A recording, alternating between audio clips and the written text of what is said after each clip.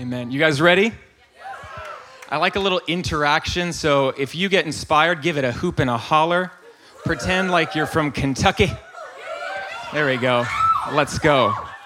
Let's go. Today, we've been going through a series on spiritual warfare, and then last week we had a gentleman, Joshua Mills, a guest speaker, come in, and I, for one, the only word that's coming to mind is wrecked. I was wrecked. Just under the glory of God, just moving powerfully within me. And my hope is that the Lord is continuing to deposit, to impart what he wants to do in this place of his glory. It's his manifest presence. It's all that God is and what he has. And we want to experience him and encounter him. And I love what Joshua was saying, that more can happen in the glory than any day outside, than years of therapy, than years of trying to get healing in the natural. Anything is possible when God's presence is moving among his people. And so it's time for us to raise our expectations. It's time for us to be those that allow the Spirit to stir up a hunger for his presence. And I want this to be a house of glory. I want Evergreen to be a house of glory where people can walk in off the street, no matter what they're going through, and they can experience the living God in his presence. And I want our houses, our homes, to be rich with God's love, rich with hospitality, rich with good food. That's very important. By the way, happy Jewish New Year. Where are the apples and honey? Someone failed me. No. And I want us to have houses of God's glory. Can we be kingdom marriages of God's glory? How about that? Are you seeking after someone that wants to partner with you to have a house of God's glory? Should I just preach on that today? I don't know.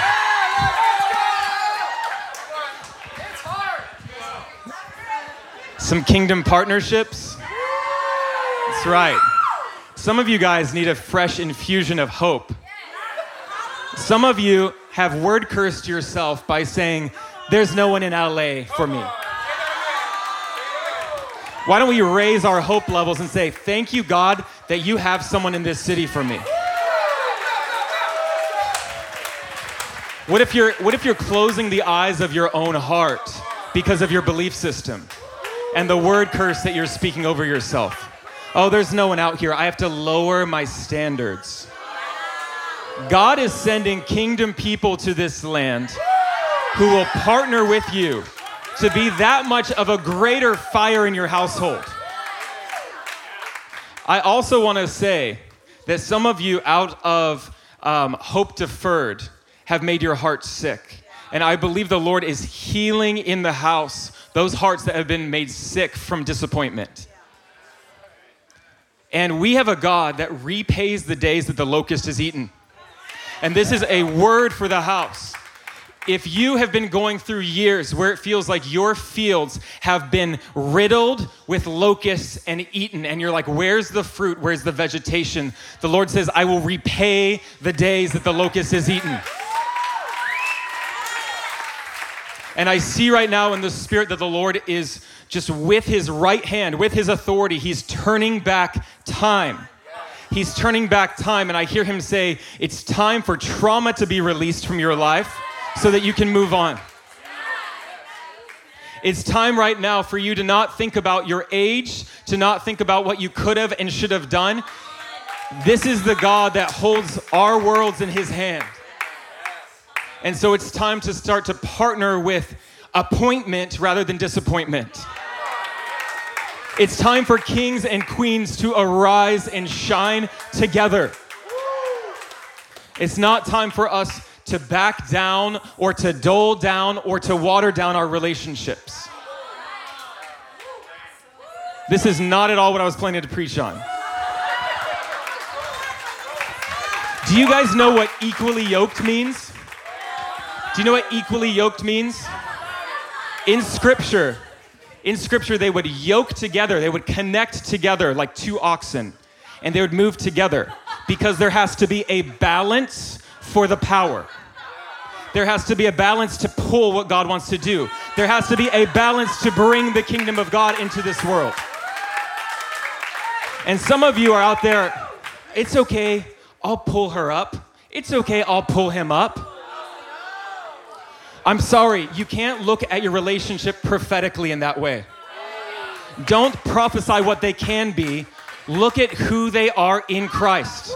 Are they measuring up to the standard of the kingdom or not?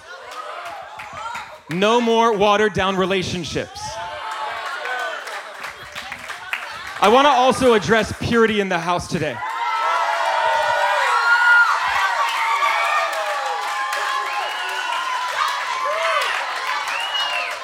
Talk about watered down. We have lowered the standards of purity in our lives. Based off of what? Oh, it's just so easy to access things today. Oh, it's just so easy to sin today. The Lord knows how hard it is. And we have made grace a sloppy grace. This was never meant to be a kingdom of priests who are operating in a sloppy grace. We are meant to live above reproach. We are meant to be kings, queens, and priests who operate with a spirit of holiness in our lives. And some of you guys, I'm not speaking with judgment to you, but we are called to judge one another in Christ. There is a holy judgment. When we know we are for one another, we can call each other higher. And it is a season where we need to be a people of radical purity and holiness. And how are we going to get there? How are we going to be a people of holiness and purity? It starts and ends by humbling yourself. To be a man or a woman on your knees before him. God, I'm sorry I've compromised. God, I'm sorry I've given in. This is not who I was called to be. I've been operating outside of my true identity. I've been operating with a worldly system. I've been saying, yeah, but I'm 50 years old, I'm 60 years old. Might as well give in. We have changed a standard outside the plumb line of the kingdom to what fits our needs and our wants. And it's a false satisfaction. You might be pleased for a moment. You know what it reminds me of? Speak it out in the back. All creation groans. That bark was a hallelujah.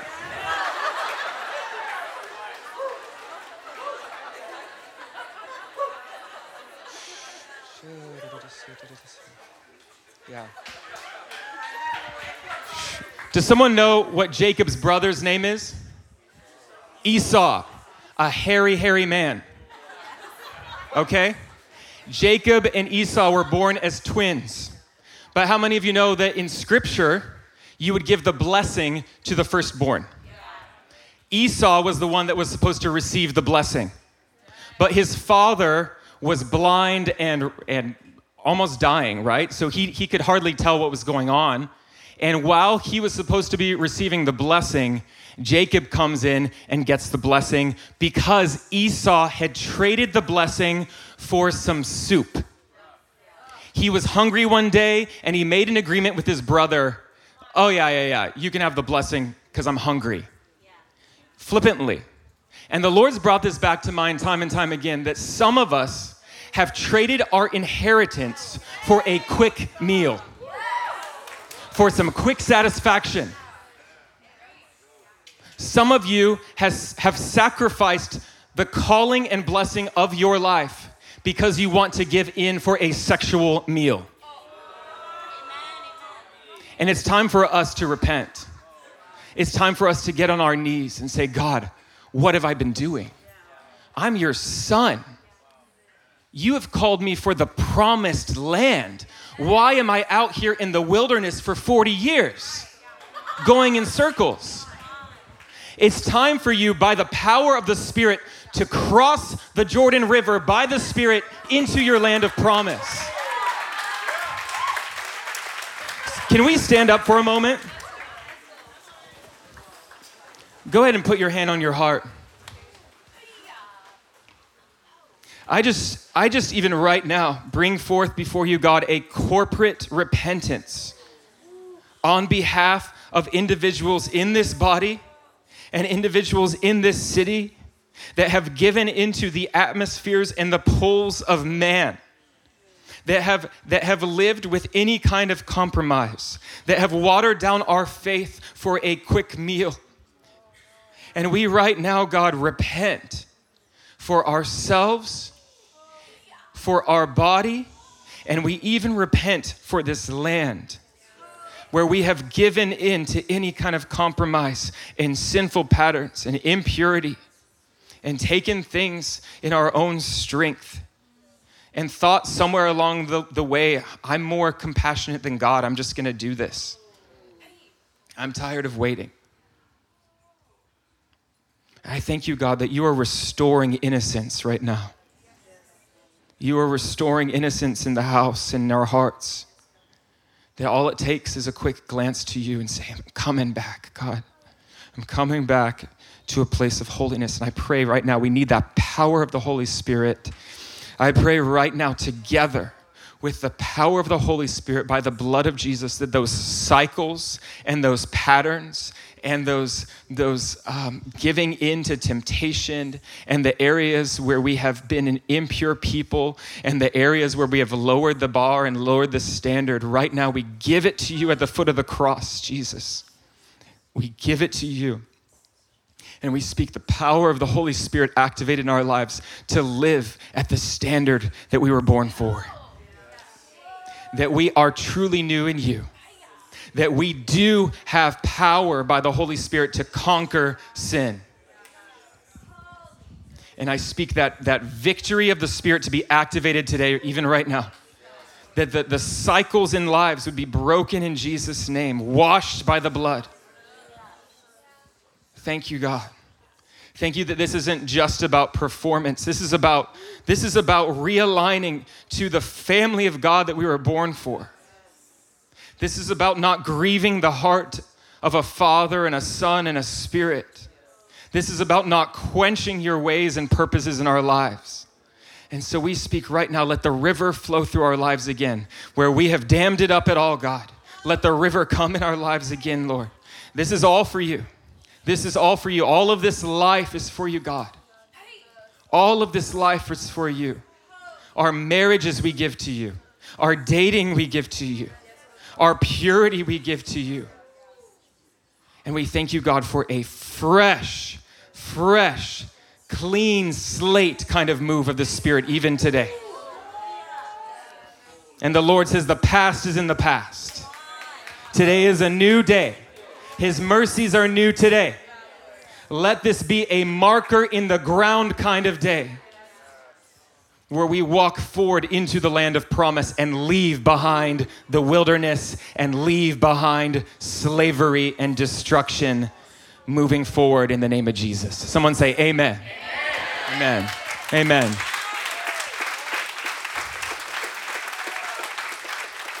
All right, you can take a seat. That's our sermon for today.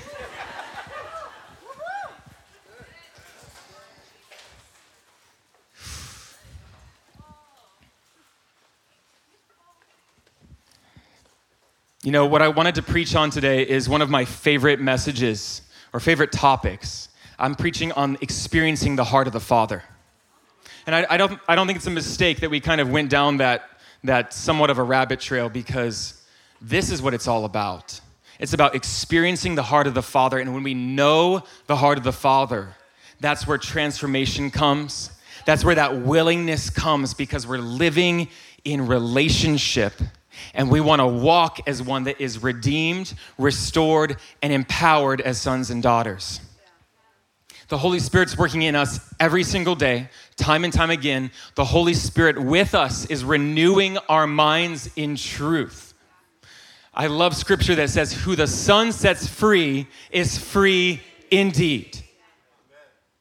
This is the Lord that moves in our life, that truly, freely, entirely sets us free. And we can know the truth, And we can live in the truth of our identity from the revelation of who God is and who we are in him. And when that rich and deep and consistent work of the Spirit is illuminated in us and through us, our relationship with God becomes less and less about what we can get from him. We move away from treating God as a vending machine. We move away from church being a shopping destination. We move away what's in it for me. And we turn our posture as a son or a daughter in the house and say, what are we doing together, Father? How can we bless those around us? How can I make a difference in the world around us? It's less about what we can get, and our obsession becomes more and more about being with him. It changes from, let me get out my checklist. Let me get out all the things that I need taken care of. And pretty soon, as you come to know his love, it's like, I just love being in your presence, God. I just love the experience of your glory. It's the experience of the honey of his presence, as scripture says, drinking of the wine of his love. Song of Solomon talks about the wine cellar of God's love.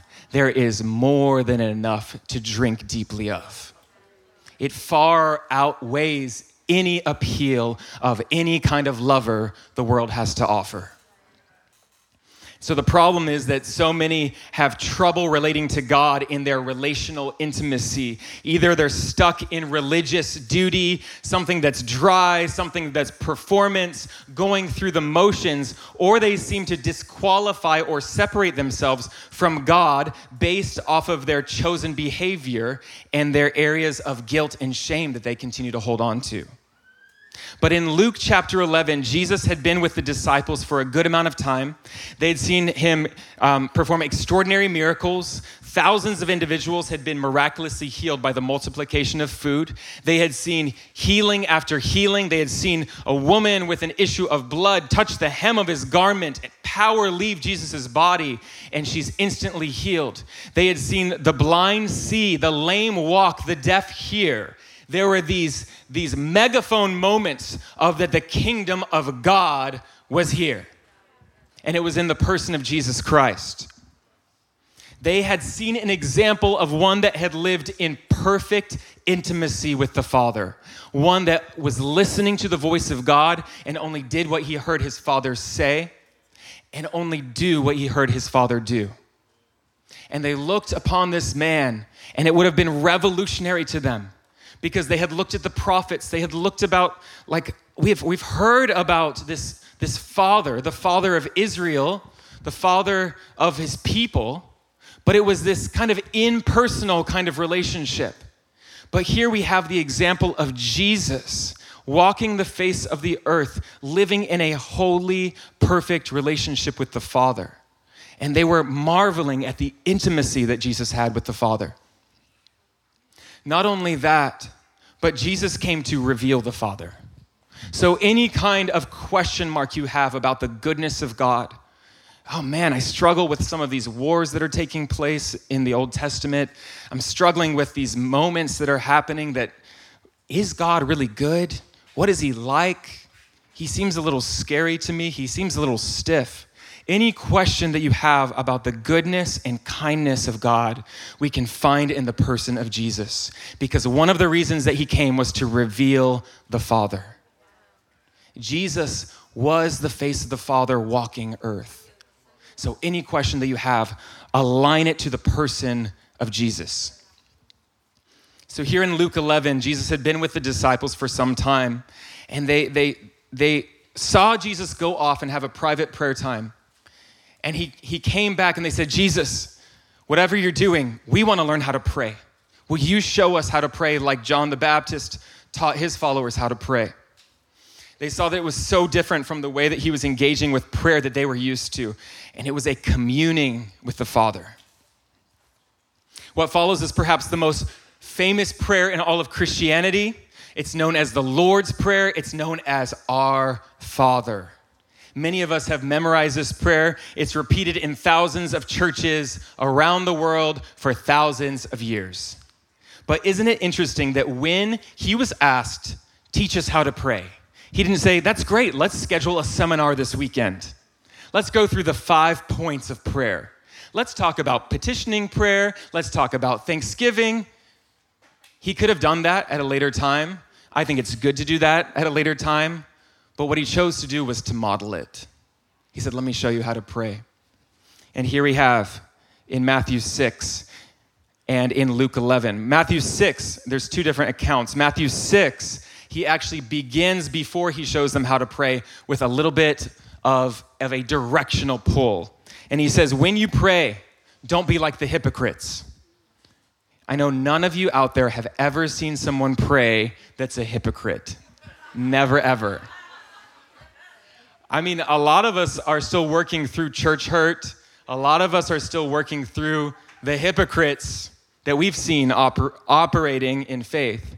He says, when you pray, don't be like the hypocrites. They love to pray standing in the synagogues, on the street corners to be seen by others. They're doing it as a performance. Look how holy I am. Look how righteous. Look how well-spoken I am. Look at how marvelous of a faithful person I am. He's like, hey, cut that out. Don't be like the hypocrites. Truly, I tell you, they've received their full reward already. But when you pray, here's the commissioning. Go into your room, close the door, pray to your Father who is unseen. Then your Father who sees what's done in secret will reward you. It doesn't mean that the reward is being on a stage or a platform or having so many followers. That's not what the reward is. The reward is a kingdom kind of reward. And if he does put you in front of people, that's just a bonus. But the reward is the Father himself. Then your Father who sees what is done in secret will reward you. And when you pray, do not keep on babbling like pagans, for they think they will be heard because of their many words. Anyone ever heard a prayer? Father God, we thank you, Father God. Today, Father God. Like what? Little babble. What are we doing? We're filling empty time. We're trying to make something. I don't know what we're doing. But he's like, you don't need to do that. You don't need to babble on. You don't need to do that. They think they're heard because of their many words. Don't be like them, for your Father knows what you need before you ask him. We do not need to be a begging people. We are not meant to be, God, you've got to come through. There's moments, that's okay. If that's all you got, better than nothing. But the point is, he's calling us to something different. He says, for your Father knows what you need before you ask him. Your Father knows. Come to him as an innocent child. You don't have to have all the babbly words or the fancy words. Come to him, speak to him, have a relationship with him.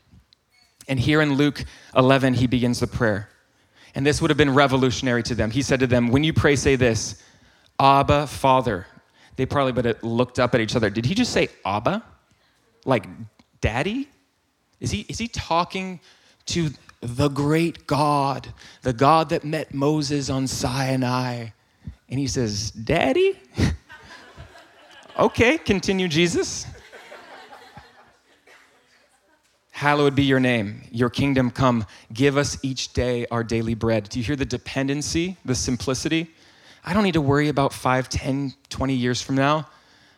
Thank you, God, that you're providing today. Forgive us our sins. It's this daily kind of checking in by the Spirit. Holy Spirit, is there anything that you're wanting to let me know I need to ask forgiveness for? Is that alignment? Forgive us our sins as we forgive everyone who is indebted to us, and lead us not into temptation. Now, both Matthew and Luke do not have what so many people think, which is the doxology, which is for yours is the kingdom and the power and the glory forever, amen. That was actually added at a later time in books of common prayer, and it was kind of added into the Lord's Prayer, which I love that ending. It's just not found in this scripture. For yours is the kingdom and the power and the glory forever, amen. Jesus came for many purposes, but one great purpose was the unveiling of the new covenant of intimacy with the Father. And that was the new invitation for every single soul. The way that he modeled relationship with the Father would have been inconceivable before this time. Okay, Jesus, the God of Abraham, Isaac, and Jacob, the one who moves in awe and power and led our nation for thousands of years, and we're supposed to come to him as these little children. A simple term of endearment of a child to their dad. The revelation that Jesus is shifting his followers into is this: for anyone who might believe and receive Jesus as Lord and follow him, the Father is not just Jesus' Father. He's not just the Father of the nation of Israel. He is your intimate, unconditionally loving, gracious, faithful, kind, and truly good Father. Let's now look at John 20.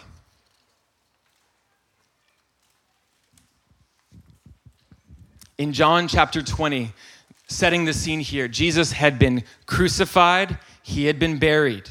And this is the moment, Sunday morning, when his followers came to look and see what was taking place. And so here we have Mary Magdalene. First of all, I love that the Lord chose a woman to be the first messenger of the gospel. Ladies, someone say amen. Not only that, but Mary Magdalene, who shares the same name as Mary, the mother of Jesus. Mary, the mother of Jesus, known for her purity, being a virgin. Now we have Mary Magdalene, who is the first to see the empty tomb, because the Lord is pointing out that this is a new covenant kind of reality. A woman who had been demonized, that probably was prostituted, someone that was living in all kinds of sin, met the power of redemption, and she is the first messenger of the gospel. So John 20, verse 11, Mary stood outside the tomb. She was crying. She was weeping. They didn't understand what was going on. She wept. She bent over to look in the tomb because it was empty. Did they take Jesus' body? Did they move it elsewhere? This is where he was buried. We were going to spend our time mourning here. But she saw two angels in white seated where Jesus' body had been, one at the head, the other at the foot. I love this imagery because you can't help but think about where Jesus is, or where God's presence dwelt throughout the nation of Israel.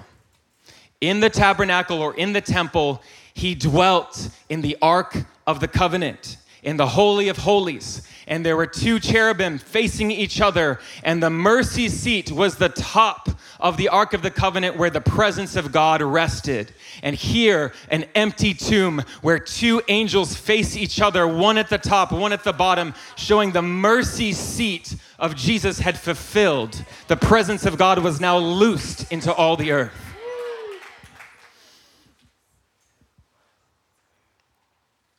Verse 13, they asked her, "Woman, why are you crying? They've taken my Lord away. I don't know where they've put him."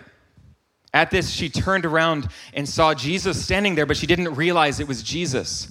Now, either she had a lot of tears in her eyes, couldn't tell it was Jesus. Either that, or there was some sort of spiritual reality where she was not able to see that it was Jesus. We see the road to Emmaus later, where his disciples did not realize it was Jesus until he was revealed as such. So it could have been mysterious like that. Regardless, she did not realize that it was Jesus standing there. And he asked her, "Woman, why are you crying?" "Lord, we answer your call today." I'm just using the sound effects for my benefit, really. Okay. All sound effects miscellaneous are all prophetic. Every single one. All right. Why are you crying? Who is it you're looking for? Thinking that Jesus was the gardener, because this was the garden tomb, she said, "Sir, if you've carried him away," she's like, if you took his body some way, tell me where you've put him. I will come get him. And then Jesus spoke to her. The first recognition of who the risen Savior was by calling her name, Mary. She turned around, cried out in Aramaic, "Rabboni," which means teacher. Jesus said, "Do not hold on to me, for I have yet ascended to the Father. Go instead to my brothers and tell them, I am ascending to my Father and your Father, to my God and to your God. Mary Magdalene went to the disciples with the news, I've seen the Lord. And she told them what she told them that he had said these things to her. Do you see that Jesus is addressing her with a sense of triumph and eternal hope? He's just come back to life. He appears as a gardener to her at first. I think that is no mistake. He is the gardener of our souls. But what stands out to us is what is the first thing he tells her? Shouldn't we pay attention to that? He says, I want you to go and tell the people, bring the good news of the gospel. My Father is now your Father. My God is now your God. He's like, you might not be fully getting this yet, but we have made a way for you to actually be born into a family so that you can call God your very own Father. This is perhaps one of the greatest parts of the gospel message, because by the Spirit, we can cry out within us by the Holy Spirit's unction, Abba, Father, because the spirit of adoption is activated in our lives. There is something supernatural that comes alive in you when you can say, Abba, Father, you are my God and you are my Father. I have been adopted into a family. This is a relational kind of love. Something switches in you. I think the greatest miracle of all time is the salvation experience that takes place in souls around the world. And it's that move of the Spirit of God that not only brings a conviction and a saving, but it brings a cry of adoption. It's the move of the presence of God that brings that sealing and that stirring within us. In my life, I know that the richness of intimacy with God has changed everything. You know, I had some really powerful encounters with the Lord at a young age. I faithfully knew the Lord. I would spend time in the Word. I hungered after Him to a degree. But it was a season of intimacy with Him that took me into a place where that fueled me into living as one that wanted to give my everything to Him. I wanted to spend my days at His feet and serving from His feet to the world around me. I wanted to be one that would go wherever He called me. Says, I'll go to the bush of Papua New Guinea if you want me to. Literal prayer. Thought I was going to do that. I was ready for the yellow plane and everything. And the Lord's like, a different kind of wild bush. I'll land you in Los Angeles. So I get all you wild ones. And I'm very happy about it. It's good. But I said, I'll go anywhere. I'll do anything. My heart is exploding. I have got to give to the one that loved me first. And this is the movement of intimacy that takes place through His Word, through knowing His still small voice, through experiencing Him. This is not just about emotionalism. You know, I was talking to someone the other day about emotionalism, and in Bible school, they were like, you know, all the emotions, you know, people aren't really hearing the Lord. They're not really... They're just getting caught up in all the emotions. I'm like, who's the one that created emotion? All throughout Scripture, the Lord is moving in emotion. He absolutely is moving in our emotions. He's the Spirit of God. It's the language of heaven. And so we try to put Him in these boxes, don't we? Hopefully some of you are being liberated right now with that. But I started to learn what it looked like to be a child. And what do children do? They look with awe and wonder. Children get outside the box. They want to play around. They want to see how this whole thing works and operates. They're wide-eyed.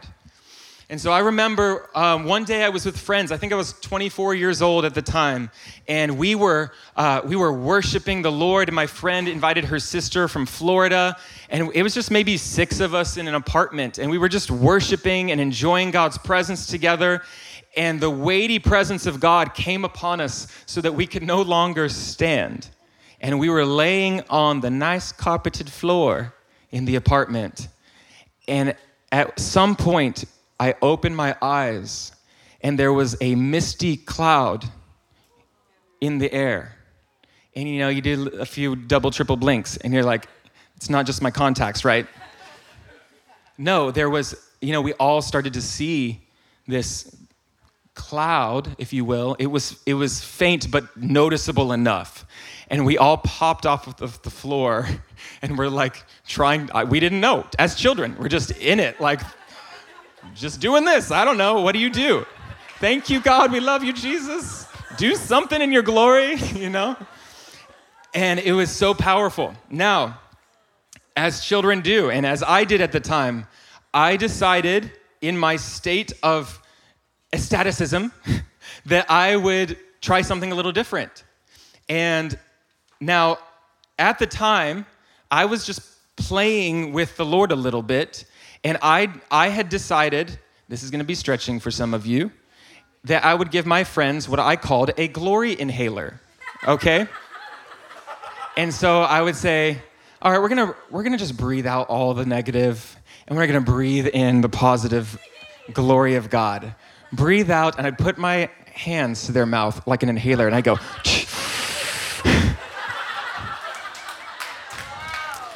Now, I'm not wanting us to adopt this as a regular practice, though I will not condemn you if you decide to do as such. And my friend's sister from Florida did that, fell to the floor, was down, got up a couple minutes later, and she had been completely healed of her asthma. I didn't even know she had asthma. Things happen in the glory, Not only that, she went home to Florida, and her 6-year-old son, who also had asthma, she did the same thing to him, and he got healed of his asthma. I myself, as a little baby boy, was healed of infant asthma when my pastor came and prayed for me when I was a couple days old, and I was completely miraculously healed. Now, we're not making the glory inhaler a rule for asthma healing, are we? But we have a God that loves our childlikeness. And we have a God that is totally okay to offend our religious boxes. And some of you are like, what church did I just walk into? They're talking about glory inhalers. I'm okay with that. Be a little uncomfortable here today. That's great. That's good. Be stretched. Take it before the Lord. Okay. Good. And what I love about the Lord is that this is always an adventure. There's the song that is one of my all-time favorites. It's The More I Seek You. And it's like, the more that I seek you, the more I find you. And the more I find you, the more I love you. And what's the fruit of that? I want to sit at your feet. I want to drink from the cup in your hands. There's a sense of our discovery of what God is like, whether it be miraculous, whether it be experiences in the glory, whether it be having time with the Lord at home, where we are seeking him. And if you seek first the kingdom of God and his righteousness, all these things will be added unto you. And so he's asking us, come, seek, and watch what I will do. Come as a child. You don't have to have all the right words. You don't have to have it all together. Just come as a child. Seek me and see what I will do. So many believers get stuck in these religious rhythms of prayer where prayer feels like a lifeless checklist. We treat God like a vending machine. What can I get from this kind of relationship?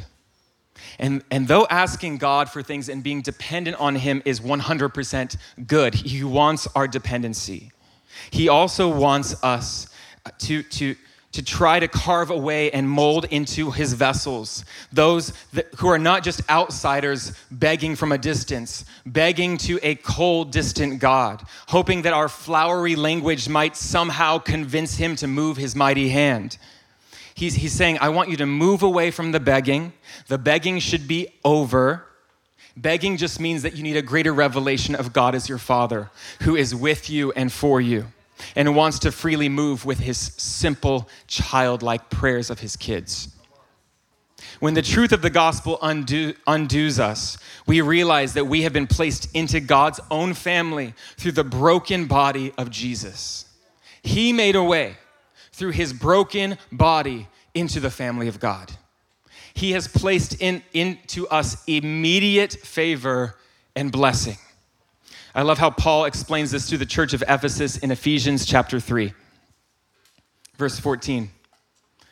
Paul says, inspired by the Holy Spirit, for this reason I bow my knees before the Father, from whom every family in heaven and on earth is named, that according to the riches of his glory, he might grant you to be strengthened with power through his Spirit in your inner being. How many of you need a strengthening in your spirit right now, in your inner being? So that Christ might dwell in your hearts through faith, that you, being rooted and grounded in love, may have strength. Strength for what? To comprehend with all of the saints what is the breadth, the length, the height, the depth, and to know the love of Christ that surpasses knowledge, that you might be filled with all of the fullness of God. Do you sense the dripping love of God that is realized? By the power of the Spirit, he wants to extend our understanding. He wants to mold us and shape us. You want to know the height, the depth, the breadth of the love of God. Come to me as Father. By the power of the Holy Spirit, let it strengthen your inner being to see that much more the love that I have for you. That much more the almost incomprehensible love for you. And even scripture says that we won't even understand fully into eternity the kind of love that God has for us. We are going to be learning it more and more, day by day, year by year. Oh my gosh, I cannot believe he loves me that much. This is the radical love of the Father.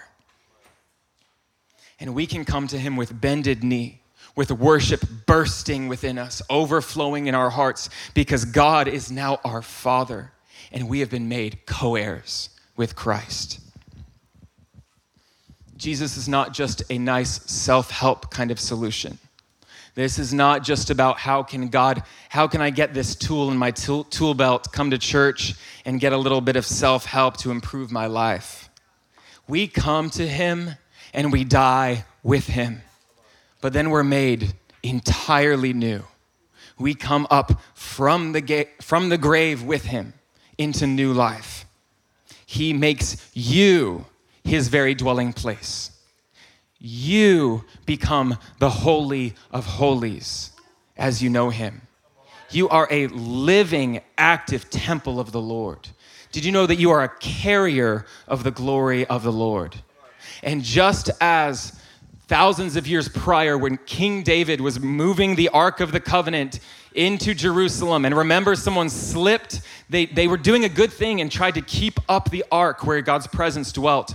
But because of the power of God, that no man was supposed to touch that except the priest carrying the poles, he was instantly struck dead because of the holiness of a good God. Now, shift into a new covenant. You and I are carriers of the presence of God.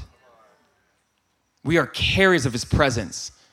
And as we move forward in our lives, rather than death being the result when people touch us, we go to those and bring the resurrection power of Jesus. They are struck with the power and goodness of God. You are called and meant to be a lightning rod of heaven. That is your true calling. What if we started aligning our thoughts, our beliefs, our faith to knowing that when I touch someone and pray for them, they will receive the power of the Lord because the Holy of Holies is surging through me in my life. We are completely new creations in Christ. At first, we think we want God to help us with all of our things, with all of our problems, with all our cares, our anxieties, our relationships, and he will, and he does. But so many of us are riddled with anxiety, riddled with stress, because we still are stuck in a mindset that it's all about us. But the true way to get free, the true way to walk in freedom is to wake up in the morning and realize, thank you, God, that this life is all for you. Thank you, God, that I'm just a vessel that gets to be poured out. Thank you, God, that performance doesn't need to be a part of my life. Thank you, God, that people-pleasing doesn't need to be a part of my life. Thank you, God, that I don't have to stress about my exam. I don't have to stress about my paycheck. I don't have to stress about anything because this life is yours. I have been bought with the ultimate price. I have been bought with the ultimate price, and this life is now yours. And so I don't need to stress. I don't need to partner with anxiety because you've got me. That's liberty in your life. Living selfless, living as a servant king to those around you. This isn't part of my plan, but I was listening to Dan Mohler a couple weeks ago, and he was talking about how kind of along the same lines. He's like, it's selflessness. This isn't about me getting my rights met. It's not about my rights. He's like, I've been wiping the toilet seat for 30 years for my wife. 30 years. I just wipe it down every single time because I'm a servant to my wife. And he was once with another guest speaker at a hotel, and he was wiping the seat down then, and the guy's like, what are you doing? Why are you wiping the seat down? And he's like, it's just habit, man. You know, I'm not living my life for myself. I want to leave places better than I came. This is the radical life of the believer.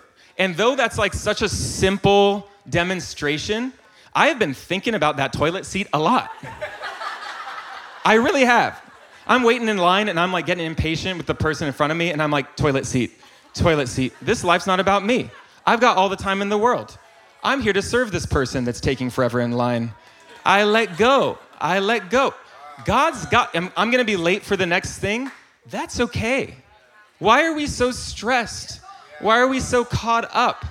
If we got back to the simplicity of this life, the chief end of man is to know God and to enjoy him forever. Pause in your place in line at Earth Cafe and just enjoy God for a moment. We get so flippin' busy, which I'm gonna just fast forward and end with this. Okay, Luke chapter 15. It's all about the prodigal, it's the lost chapter, all the lost things being restored. Luke 15 talks about the prodigal son. I've talked on this a couple months ago, so I'm not gonna go too deep. But basically, the prodigal son gave all his inheritance away to prostitutes, wild living. He was living with the pigs, right? This is a story that is revealing the truth of the kingdom. So he goes off and lives horribly, and he decides, I'm just gonna go home. Even if it means I'm one of my dad's servants, I'm just gonna go home. He decides to go home. The Father is looking for him actively. Just as God the Father is looking for your life actively. He's looking for the moment that you are returning home. And he looks and he runs out, undignified, pulls up his robe, sprints to his son, embraces him. He doesn't condemn him. He doesn't judge him in that moment. He smothers him with kisses. He puts a fatty ring on his finger, gives him fresh robes. It's his son. It doesn't matter what he's done. My son has come home. It doesn't matter what you have done in your life, just come home. He just wants his son or his daughter here today. So he brings him in, he lavishes him, and he throws a massive party. Now, the other son is out in the field working. The older brother. And this is an example of religion. This is an example of pride. And the older brother, who had been a good boy, he'd been a good boy, working the fields, toiling away, being obedient, doing all the things in his father's household. But he comes back and he's like, what's going on? There's a party. And he asks the servant, what's going on? Your brother's returned home. And he goes to his father. And it says in Luke 15:28, the son was angry. He refused to go into this party. His father came out and entreated him. But he answered his father, look, these many years I've served you and I never disobeyed your command. Yet you never gave me a young goat that I might celebrate with my friends. Some of you are like, I don't know where my goat is either, okay? God has never given me a young goat. Well, he can relate to you.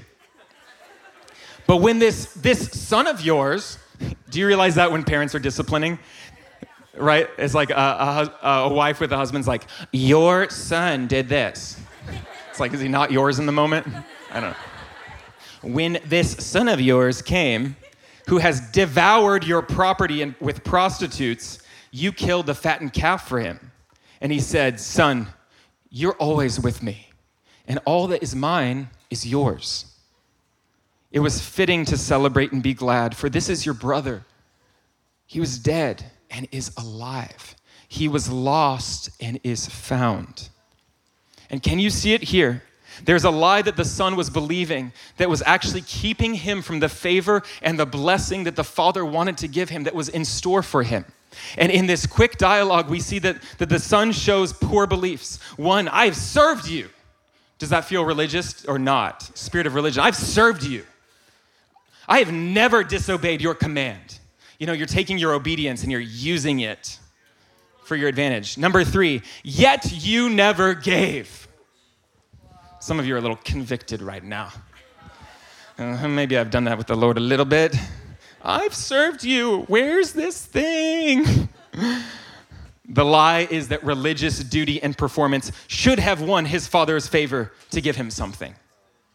But the father's response tells us the truth. He was not withholding a thing. All that is mine is yours. It was religious. It was a prideful belief system of the older brother that kept him from asking anything from his father, so he never received. And so what is the key for us today? How are we posturing ourselves? What belief systems do we have? Are we holding on to any belief that our religious duty and what we have done and are doing and how we're being obedient and how we're following all the things that we're supposed to be doing, will that somehow win God's affection? Will that somehow release his blessings? Or do we know that there is grace to be a humble child coming to him, and that is the key to seeing the fullness in our lives? He says, you have not because you ask not. He says, you are always with me. All that is mine is yours. And God is desiring to lavish his love and grace upon your life. Even if you are a prodigal and you've been out doing your own thing and your own selfishness and the rhythms and the cycles, the days, the weeks, the years. And he says, just come to me. I'm looking, I'm waiting. Come to me. Once again, position yourself with humility and come as a grateful son.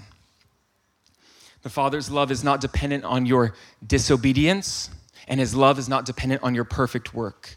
He loves you simply because you are his son or his daughter. Nothing is ever going to change the affection of the Lord towards your life. There is no performance that you can do or not do that changes the way that God thinks about you. He loves you because that is who God is.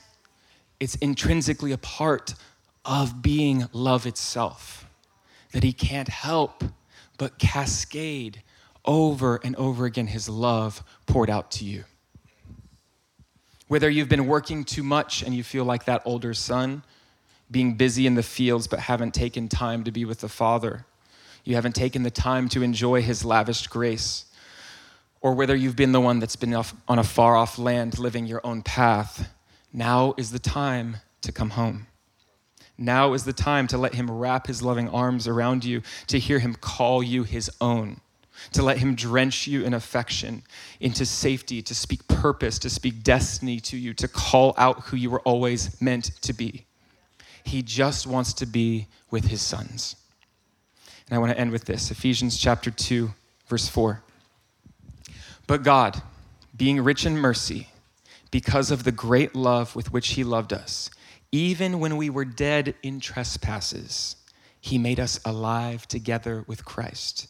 By grace you have been saved, and raised up with him, and seated us with him in the heavenly places in Christ Jesus, so that in the coming ages he might show the immeasurable riches of his grace in kindness towards us in Christ Jesus.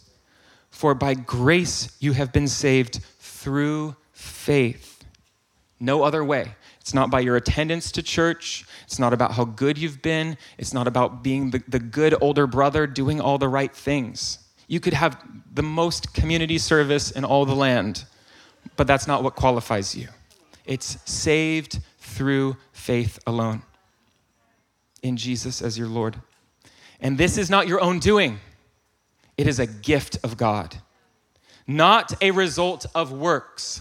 This is not a works kind of way of life. Why? So that no one can boast. For we are his workmanship, created in Christ Jesus for good works, which God prepared beforehand that we should walk in them. He's again saying, you were created for good works. I have great plans. I have a destiny for you. It's time to align with what you were born to be. It's with the greatest humility that we simply get to receive his grace as sons and daughters through the finished work of Jesus on the cross and his resurrection power that brought us into new life. It's what brought us into new life. Let's go ahead and stand up.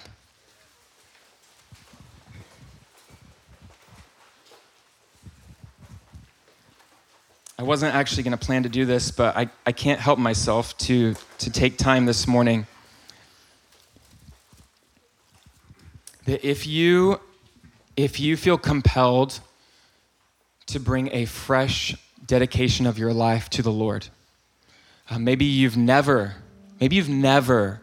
given your life to the Lord, and you can feel that leaping, that fluttering within you.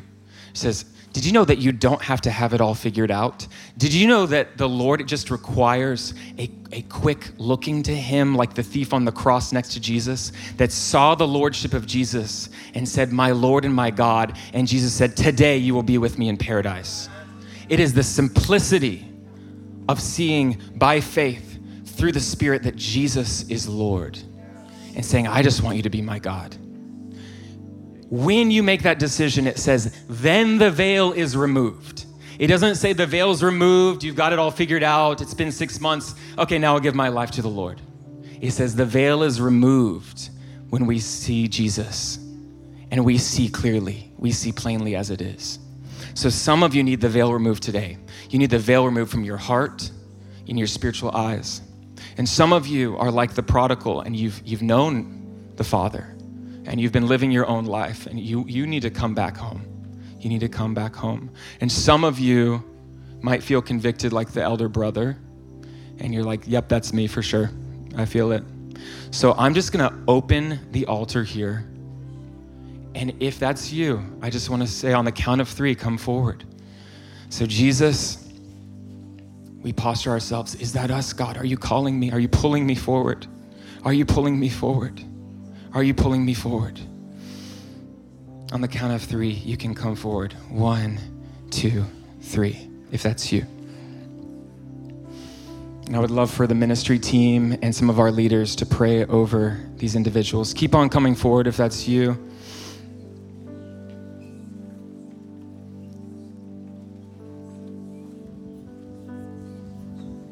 Feel free to just kneel down before the Lord.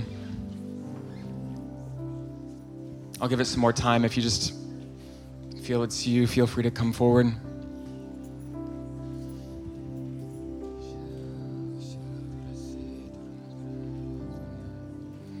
Yeah, it's not too late if you want to still come forward.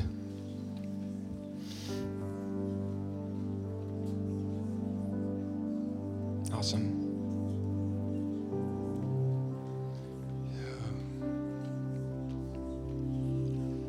So we're just gonna ask together. I'm gonna have you all repeat after me. A fresh commitment of Jesus as Lord of our lives. If you agree with me, you can speak it out loud.